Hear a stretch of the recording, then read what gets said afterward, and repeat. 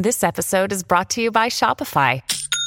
Forget the frustration of picking commerce platforms when you switch your business to Shopify, the global commerce platform that supercharges your selling wherever you sell. With Shopify, you'll harness the same intuitive features, trusted apps, and powerful analytics used by the world's leading brands. Sign up today for your $1 per month trial period at shopify.com/tech, all lowercase. That's shopify.com/tech.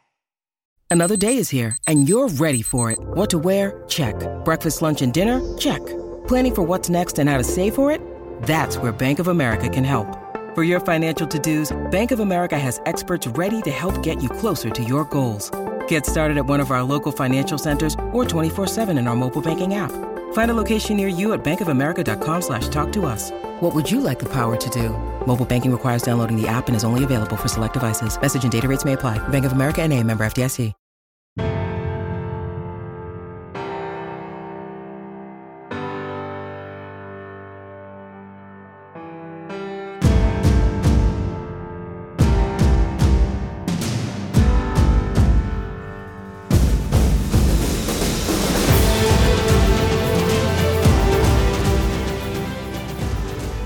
Before we get going with today's podcast, I want to remind you about a great opportunity to learn football at Lauren's First and Goal Coaches Clinic. The clinic is to benefit pediatric brain tumor research as well as cancer services, and the lineup, as I mentioned, is an incredible one. 160 speakers, and right now you can get the ticket to that clinic, $49 for an individual, $150 for a staff of 5, so $30 a coach there. But you need to act now. That expires once it hits 2021 here, midnight on Friday.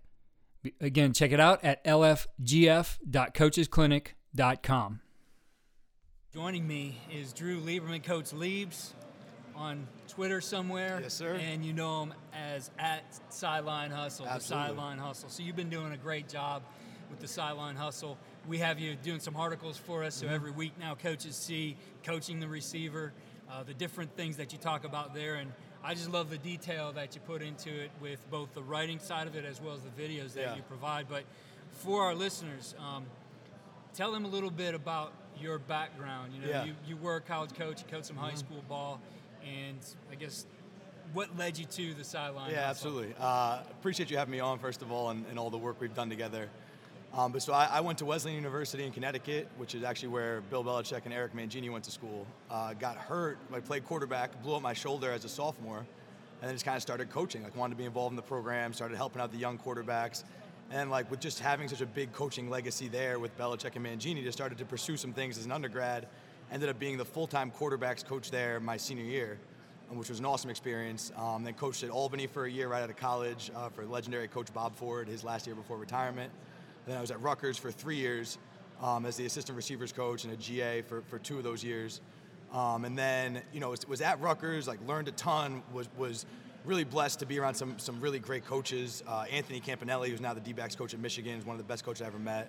And Josh McDaniels' younger brother, Ben McDaniels. Those are 2 of my mentors. And of course, Ralph Friedgen was my boss there. He was the coordinator I worked for. So they just taught me so many great things, but I didn't love the lifestyle of sleeping under my desk and working 18 hours. So I was there's got to be another way to kind of share my knowledge, share all this expertise that I've learned with the world and still stay involved in football. So I left Rutgers, went back to Wesleyan to get my master's degree. And, what started as I thought was going to be a book turned into a podcast and now has become a bigger media company where, like I said, I'm just sharing everything I've learned through videos, through these articles, through a podcast, and just trying to create content every single day that no one else is really creating. And it's been a great process, and it's taken off the last 18 months. Yeah, and I love the way you put your videos together. They are, they're very engaging. Just the way you blend, not just the coaching points, but you have some of the music in there too. And I think it's a great way to learn. I don't know if the older coaches appreciate it as much, but I could definitely see that type of content catching on with the younger coaches too. Yeah, no, I appreciate that. It's definitely been, the biggest market has definitely been the players. The players love it because I think that there's so many kids. The thing that I realized shortly was there's so many kids in Idaho or New Mexico or all these random states where in the offseason they have no tools to train with. If you're in a Texas or Florida or New Jersey, there's a lot of trainers, a lot of people doing football, but And a lot of states where football is not as big, like they have no resources in the offseason. So that's like the first thing that we try to be at Sideline Hustle, is that resource for these players that are underserved. Then the coaches kind of come second. But I think that a lot of the content with the music and some of the effects is geared for the players. I want to start to create some longer form content that's a little bit more intricate for the coaches and kind of focus on that market a little bit more. Well, I think the detail that you do put into the videos, and a lot of times, honestly, like I'll be watching and, my phone's not on, the volume's not on, but the video's great, and you have the graphics on there that are explaining the coaching point, and honestly, just a ton of detail that you put into those things. I know it takes you a lot of time and a lot of thought to put it together, but I really see, as you start to build some of this on your YouTube channel, I actually see a lot of your stuff on LinkedIn. LinkedIn's been big. What direction are you going with this? Because I do see something with what you're doing, the detail you put into it, that could be a great resource for coaches as well. Yeah, I think I want to try to cover everything. I mean, like I was lucky enough to learn from, like I said, those two guys at Rutgers, where the only way I learned how to coach receivers was with a ton of detail. And I think that receivers are one of the most undercoached positions in football. I think a lot of guys just want you to be an athlete or get open or get out of your break faster, all these vague terms that don't really help a kid actually do that. So I just want to continue to create content that is covering every aspect of wide receiver play, and I think we want to do it in every single way we can. We make these 1-minute videos for Instagram and Twitter. We started to do these wide receiver film room breakdowns, which are like 15 to 20-minute videos of like single games in the NFL. Did one on Julian Edelman that did really well on YouTube. Did one on Mohamed Sanu recently. Devontae Adams will be up next. But just trying to mess with different forms of content, whether it be long-form content on YouTube and LinkedIn or short-form content on social media. I think we want to continue to build out the receiver market, but then also find some people to join the team and break down other positions with that same detail, and just continue to, again, just provide resources to people in the mediums that they're consuming content, which is, social media, YouTube, all those things, and kind of stay with the times that way. Absolutely. Well, let's talk receiver development. Absolutely. I think you do a great job with this. I first became aware of you and the stuff you were doing when you were at Wesleyan, and you were the receivers coach there, and working with Matt Coyne, who worked with me at Oberlin College. What do you see in wide receiver play in general? The guys that are coming to you, the kids you work with, even some of the things you watch out there.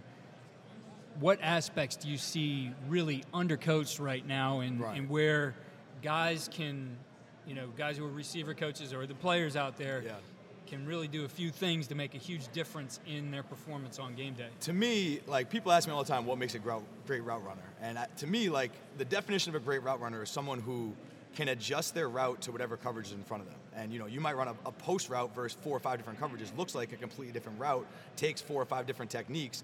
But those are the things I feel like are not talked about enough. Like, you'll see on Instagram all these flashy cone drills and these guys trying to snap down really hard and use all these pressure steps that look really cool, but they don't really show up in a game very often.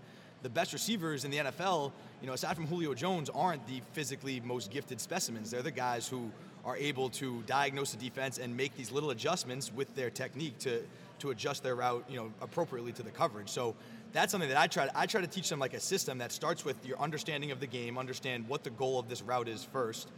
Where is the void that you're trying to get to and get open to, and then in this situation, here's how your technique changes. In this situation, here's 2 or 3 plans to beat inside leverage press, but now your plan has to change if you see a safety over the top, or if you see, if he moves to outside leverage press. And I just think trying to help these kids develop plans. I think a lot of receivers go up to the line of scrimmage and they're just guessing.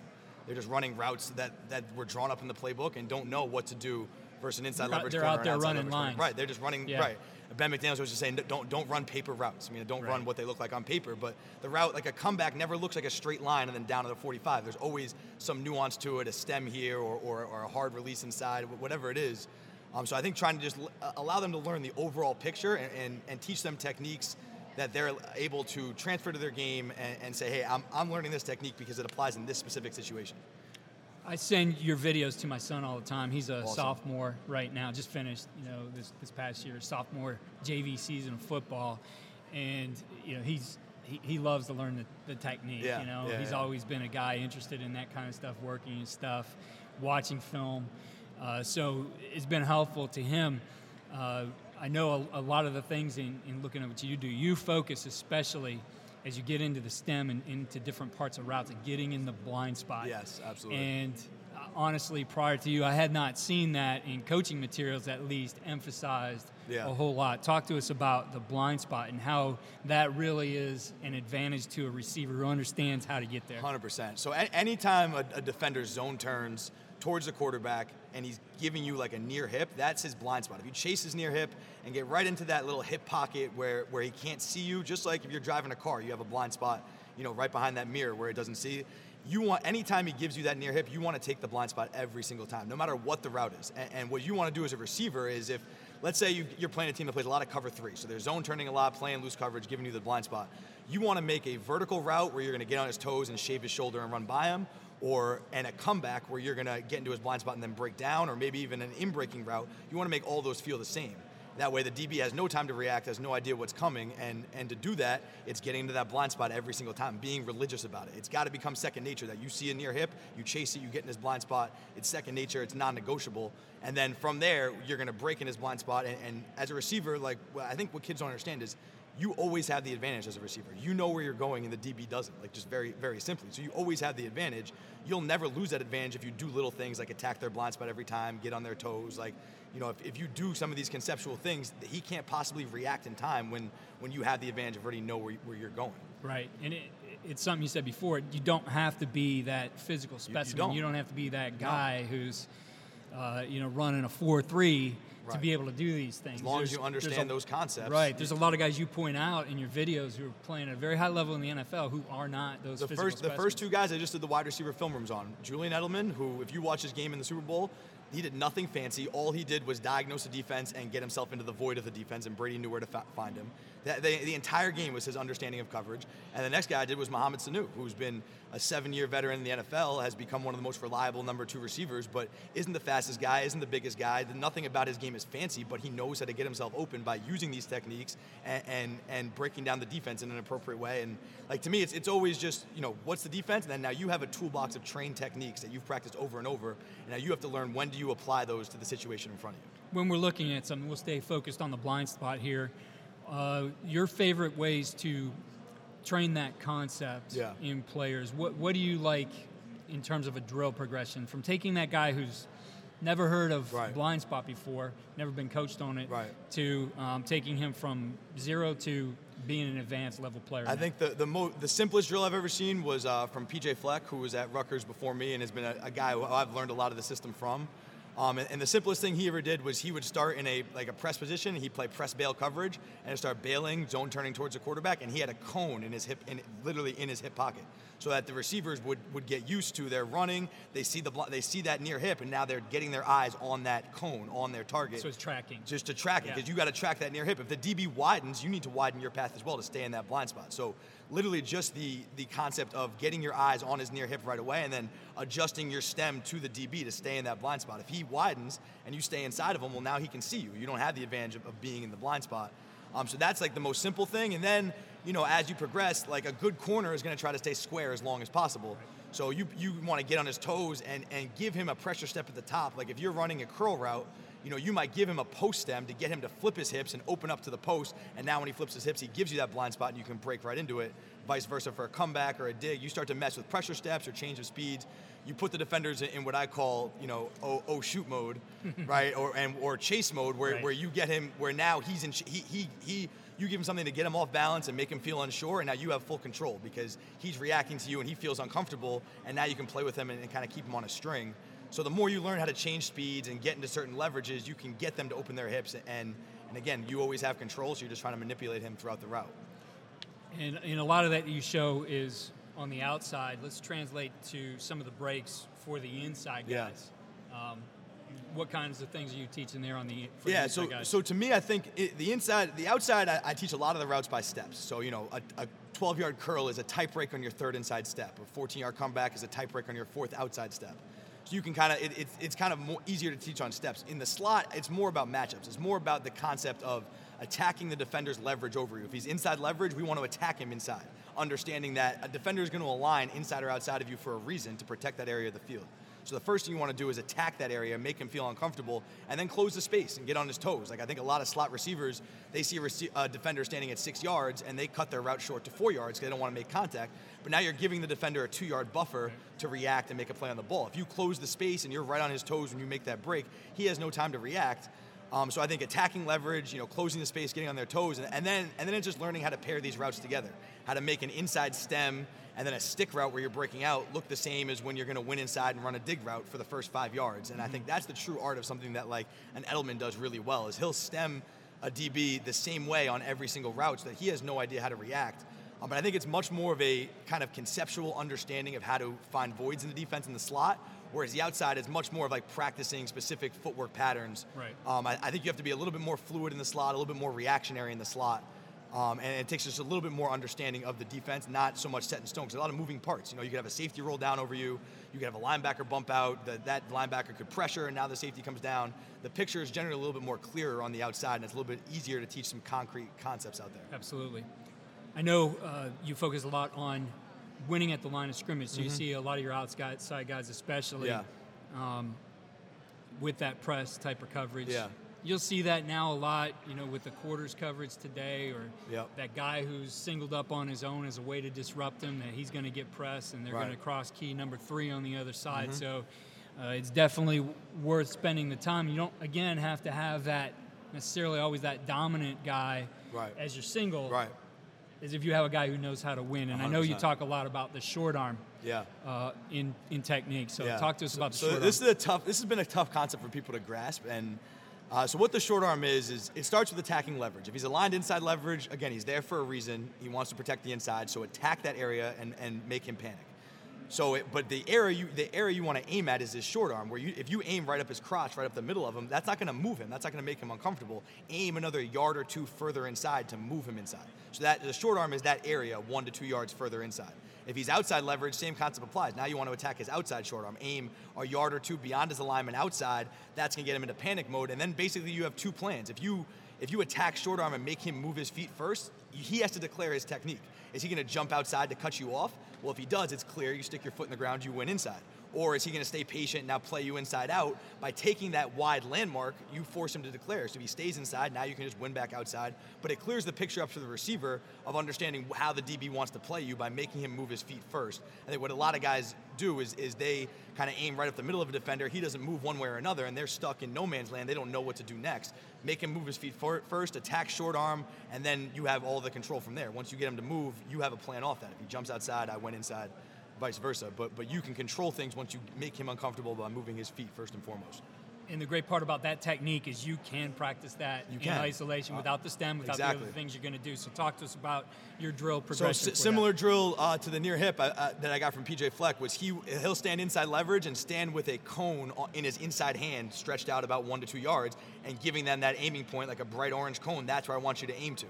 And then, some of the techniques with press coverage, like you want to, I use what I call half steps if it's really close, tight press coverage, quick steps, where you're going to lead with your back foot first, but your back foot doesn't cross your front foot. And you're taking these little quick steps, always keeping your feet staggered. You want to maintain a powerful position, keep your feet staggered so that then when you do run vertically, that next step can be directly vertical. You can shave his shoulder. So there's some of those little nuances in terms of like what the footwork patterns are. Do I want to use 2 quicks? Do I want to use 4 quicks? What situations do those show up? But the concept of attacking short arm and eating up space too. A lot of guys don't like to move at the line of scrimmage. They take these pitter-patter steps and stay in one place. All you're allowing the DB to do is just get comfortable and maintain space and maintain position. If you run right at him and attack him vertically, that gets him on his heels and again, gives you control. The thing that receivers don't want to do is relinquish the control that they start every route with, because you know where you're going. So if you're aggressive, you're always in attack mode, the DB's always on his heels, then you can win when it's appropriate to win. But attacking short arm and then just learning kind of, I try not to give guys like these specific release techniques to memorize. Right. It's more the concept. Did you attack him in the right place? Did you eat up space? Did you do some of these overall concepts that we talk about? And then I'll coach up the footwork and what those nuances can be on film. But I want to make sure they understand what their plan is built around, which is around those core concepts. Right, and it's a little bit of a different approach than I think you see in a lot of places, in a lot of systems. The guys are teaching their offense that they might teach 1 or 2 specific releases right, that don't necessarily address all the nuances of what 100%. That defensive back is going to do. And you see those guys now, I mean, they're doing a lot to disguise that coverage. Yep. They're doing a lot to take away your advantage. Exactly. Where you can't just prescribe that this is what it is, that you need those guys to be able to diagnose. And I know one of my favorite articles, or the first one you gave us, was, your pre-snap routine. Yeah. So yeah, something I talk about a lot is the coverage triangle. And I think a lot of receivers coaches spend time trying to teach receivers, full coverage shells. Like, this is what the whole defense looks like. And there's not really a point in the game where the receiver ever needs to know what's happening on the opposite side of the field. So I tell them to look at their coverage triangle, which is the cornerback, the linebacker, and the safety closest to them. Those three guys form a triangle, and their relationship will often give you indicators as to what the coverage is going to be. If it's a two-high coverage, you can't tell if it's quarters or cover two. Well, look at the safety. If he needs to play a deep half player, he's got to start to widen and get outside the hash at some point before the snap for him to get over the top of number one. That linebacker inside, if he's going to be a flat defender in quarters, he better start to get pretty wide, and so he can go out there and buzz outside of number one. A lot of those indicators will show up. Now, if he's trying to play in the middle of 2 and 4, but he's going to be a hook to curl player, he's going to start to creep inside now and play with inside leverage. So some of those little indicators can help you. I think what you don't want to get caught up in is looking at corners. Corners can lie to you. Yep. Corners can play cover 2 from inside leverage and then jump outside. They can give you a lot of stuff that's going to lie to you, but that safety is going to give you all the answers. And then if he's a little bit confusing, look at the leverage of the linebacker, and that guy should really tell you what it's going to be before the ball is snapped. But you never need to know, is it cover 4, is it cover 6, is it cover 2? You need to know what's happening on your half of the field. And especially for outside guys, really all you need to know, is it press or is it going to be loose or cover 2, because of your conversions. A lot of routes convert versus press or 2 and then stay on versus loose. Like, a lot of times that's all you need to know on the outside, just to know, is this route staying on or is it not? That's, I think, something that's key. I would teach it all the time, coaching quarterbacks. Yeah. Just indicators. Exactly. I talked about the coverage indicators for them, and most of the time, with the teams we would play, it was the boundary safety. Would be telling us everything on every play. And that's what Ralph Friedgen always used to say, that the boundary safety holds the keys to the test. Yeah, and we would just false cadence him all the time, do things to get him to show what he was going to do, and then gave the tools to the quarterback to make those adjustments. I found and I don't know, this goes into, you're a technique guy, I love what you're doing. This goes into scheme a little bit, but as I found in running, the no-huddle offense, that we were best when I made those checks stay on the field with the quarterback, because as soon as he did this, defense they could change. Exactly. That. Right. They were changing. We come back to something different, and now he has to get his indicator and do it all over again. Yeah. Whereas he could make a few calls or hand signals, change whatever. Usually it was he could change one guy in a route if he needed to and attack that, or potentially shift his protection, and I would put that all in his hands. The older guys, at least. We had some sophomores that we'd still kind of put that on the center, but we always felt good then that guy, knew where he was going to see his window in the protection. And I tell him all the time, like, I'm trying to turn this into a 7-on-7 for you. So if these guys are sliding this way and this guy's that way, you got a nice window. Let's make sure we're bringing routes into it. So from a scheme perspective, what are some of your favorite things? I know you had a lot of input into the offense at Wesleyan when you were there. I mean, my biggest thing is to keep it simple, especially so I've run the last 2 years at Wesleyan and then at Don Bosco Prep this past year. We've run a bit of like a spread RPO system.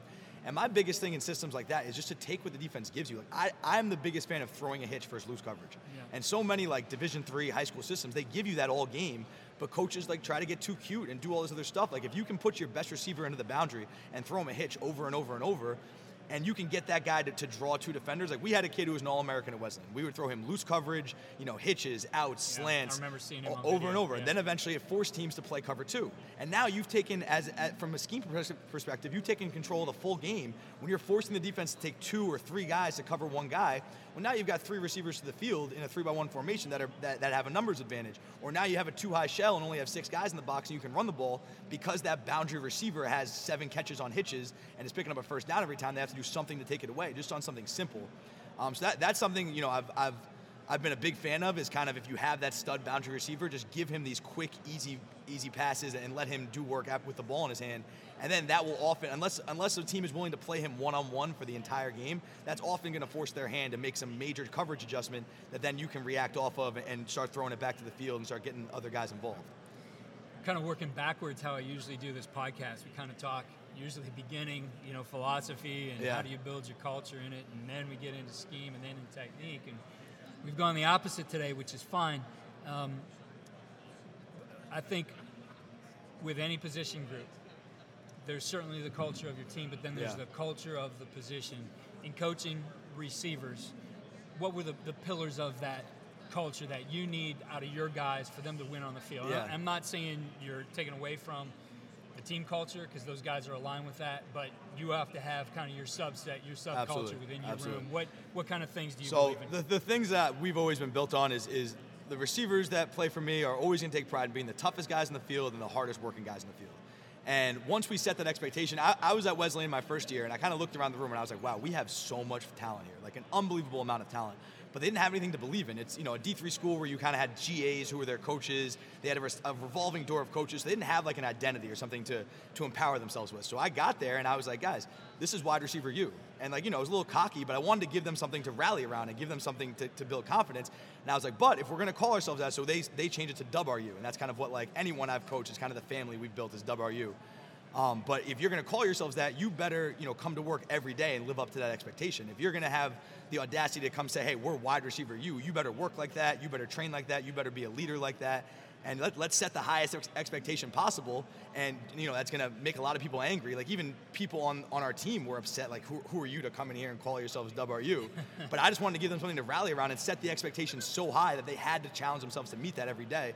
And there was a period in an offseason where I just wasn't happy with their effort, with their consistency in the workouts. And I was like, I don't want to hear you guys call yourselves WRU again, like until we've earned it. But I think setting that expectation so high, giving them, like, every kid from a, 16, 17, 18-year-old perspective, they love to have that label of, hey, we're wide receiver U. So I think it was something the kids really bought into, but then it really set the tone of, all right, like, we're going to call ourselves the best. Let's work like that every single day. And I think the first thing is just toughness. And to me, what I've always told them, the definition of toughness is showing up every day with a great attitude and with great effort, and having the consistency to do that every single day, to be accountable to your teammates. I use the Theodore Roosevelt Man in the Arena speech a lot, where right, like, it's on my desk. Yeah, 100%. And it's the first page of my receiver manual. And you're going to show up every day and you're going to fight with your teammates in the arena. I don't care if you drop the ball. I don't care if you run the wrong route. Like, I'll count on myself to get you right and coach you up. But you better show up every day with maximum effort and be the toughest guy on the field. Like, that's non-negotiable. And then from there, you can build the blocks of everything else. I think once you buy into being the toughest, the most committed group, then you can put pressure on yourselves to, hey, we're going to learn every nuance of every route. We're going to study every ounce of film we can, because everything you do is working at that level of, I want to go out on Friday or Saturday nights, call myself WRU. Well, then I better live up to that, Monday through Thursday in practice. Absolutely. I know you get some neat opportunities now with what you're doing, and I applaud you. You appreciate it. You made a leap of faith into this, and I know you're starting to see this pay off, and you're getting the following you want. You've been to some neat places here. Absolutely. I know you're at Senior Bowl, you're at Super Bowl. Yep. You're here now at USA Football's National Conference. What have been some of the great things you've picked up just this offseason that you see you're going to work on and develop into some of the things that you're doing? So the biggest thing for me, I was a football coach for 8 years before I started Sideline Hustle, really for 7 years. Next year will be my 9th year. But so the football part of it kind of comes easy. At this point, I've been blessed to learn from some great teachers. I've had my own room now for 5 years. So as far as the technique and the kind of the core concepts I want to teach, I feel comfortable with that. The thing I'm learning now is the business development. How do I grow my personal brand? How do I make the content better? It's all those things that I taught myself how to make these videos by watching YouTube. Mm-hmm. I produce my own podcast. I taught myself just by watching YouTube videos. So every day is a learning process for me for the business development side and kind of the technical aspects of how to improve the content.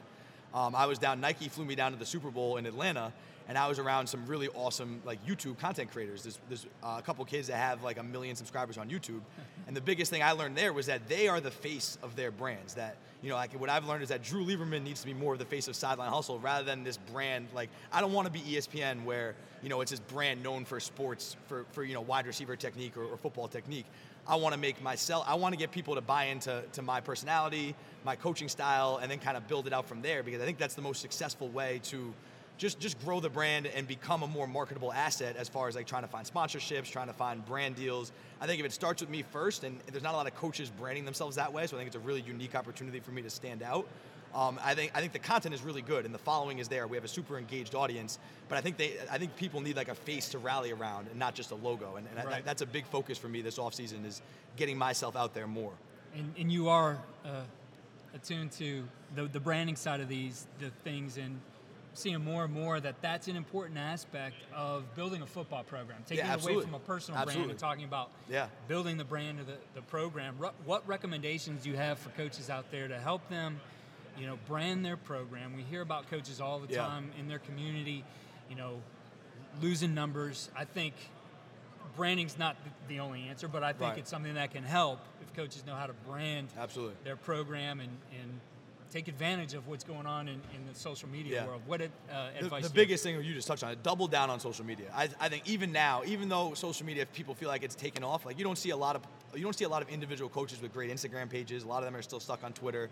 You don't see guys like, even though the Snapchat phase is kind of come and gone, it's not as big with the kids now, but like you didn't really see a lot of coaches taking advantage of Snapchat. Like to me, you want to be an innovator in every new platform that comes out. Find a way to produce content native to that platform. So find a way, if I'm a football program, find a way to come out with a weekly 10-minute vlog. Even if you're in Alabama, you should come out with a daily 10-minute vlog on YouTube. Document your day of the training process, of the coaching process every single day. Give fans an inside look. And then find creative ways to create 1-minute content on Instagram, on Twitter, in this short form style. But what a lot of guys try to do is just create one piece of content and put it out on all platforms. But Twitter versus Instagram versus YouTube is like the radio versus print versus television. Like you can't put a radio ad on television and expect it to do well. You have to make content that's contextual to the platform. And I still don't think that really, aside from like the top programs like in Alabama who have, they had the training day series, they had all this stuff, like a lot of the high school Division III, Division II programs, they aren't branding themselves native to each platform, and they're not doing enough. I think you should have a whole team of social media guys. Right. You don't need to have a radio show anymore. Develop a podcast. Like, why are you limiting yourself to a regional audience that people can only listen to at a certain time? Why wouldn't you have a podcast that anyone around the country can download? That can be downloaded at any point, but there's not a lot of coaches with podcasts. No, and I think it'd be good just for an athletic program, 100%. Your football program, to 100%. share those things. People want to hear what's going on. I think today you got to be transparent with everything you're doing, absolutely. and this is a great way to let everybody know about what's going on in your program. Yeah. I was just talking with Ryan McCartney, who runs Swarm Football Chat here, and he made a point that make sure on your parent meeting day that you're sharing everything you do with what you're doing to promote player safety and those kinds of things. And I said you got to take advantage of the platforms out there as well, that you got to harness technology. Mark Solis, who's going to be here, Mark's been on the podcast several times, coach at Olentangy High School in Ohio near Columbus, has a student team who does all his social media. Yeah, that's awesome. They put that's it cool. together. I like that. And I know you have to, you got to train those guys up. Yeah. You got to make sure they're putting the right things out there and monitoring a little bit. But, when I think of, again, how the game has advanced, when you think about how did we used to involve students before, they were the ball boys, the water boys, they were team managers, they were picking up stuff. Well, now you can harness some of the knowledge that these kids have. You said, I'm at the Super Bowl with kids who have YouTube channels. Exactly, right. Like, they're out there. Those kids are in your school. 100%. Give them a direction, just like we do with our football players. Those guys could go a bad direction with what they're doing on social 100%. media. Let them do something positive, and the thing is, they could turn it into a career. The big programs now are hiring those positions. Exactly, and I think a lot of coaches too use the excuse of like, oh, I'm too old for social media, I don't understand it, or our market's not there. They find these excuses not to use it. But like, even if you yourself as an older head coach don't understand it, find a group of kids that you can entrust and empower to run it for you. Like you can't nowadays not have a presence on social media. Right. And I even look at the way it's affected like my training business. I train receivers. And just from putting out all this incredible content about receivers, I have so much more demand than I can possibly deal with for kids who want to come work for me. It would be the same effect with a program that if you are known as if Kansas State football is known as the program that puts out the best receiver content, you're telling me that more high-level receivers aren't going to want to go play there? Right. And if you do that for each position in your building, if you're a D3 program and you get each coach to post daily on their position and prove their expertise and show their passion for the sport, you're telling me that more kids aren't going to want to play for them?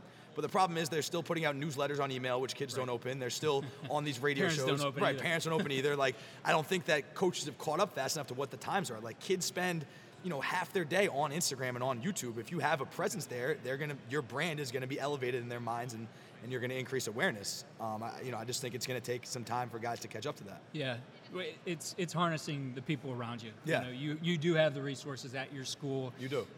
Whether it's the students, they might be guys on your team who want to do that, though I don't know you'd want to get guys involved in season on doing too much of that. Right. But you have to take advantage. And I think it's a tool you can use to build your program. Absolutely. Certainly today. Absolutely. Well, Drew, it was great catching up with you here. I'm No going to doubt. let you get around and see some things here. What are you looking forward to seeing here at National Conference? Just excited to network with some coaches. I didn't make it to the coaches convention this year because I was actually out in Colorado training Juwan Winfrey, a kid from Colorado, for the NFL draft. So I haven't been around, a lot of coaches in a while. It's just excited to network and excited to see some of the newest products and see the innovations, in the exhibit hall and all that stuff. Just, excited to be in the warm weather too, especially. Yeah, that's always good. It's great to have you here. I'm glad you made it down for our listeners out there, so they can follow you on your different social channels. Give them your contact. So on Instagram's our biggest platform, and then Twitter at Sideline Hustle. Instagram has all of our content each day, and then Twitter is where I'm having a lot of conversations with people in live time. And then the YouTube channel has really been blowing up recently, and I'm creating a lot more long-form content, like 15, 20-minute NFL breakdowns.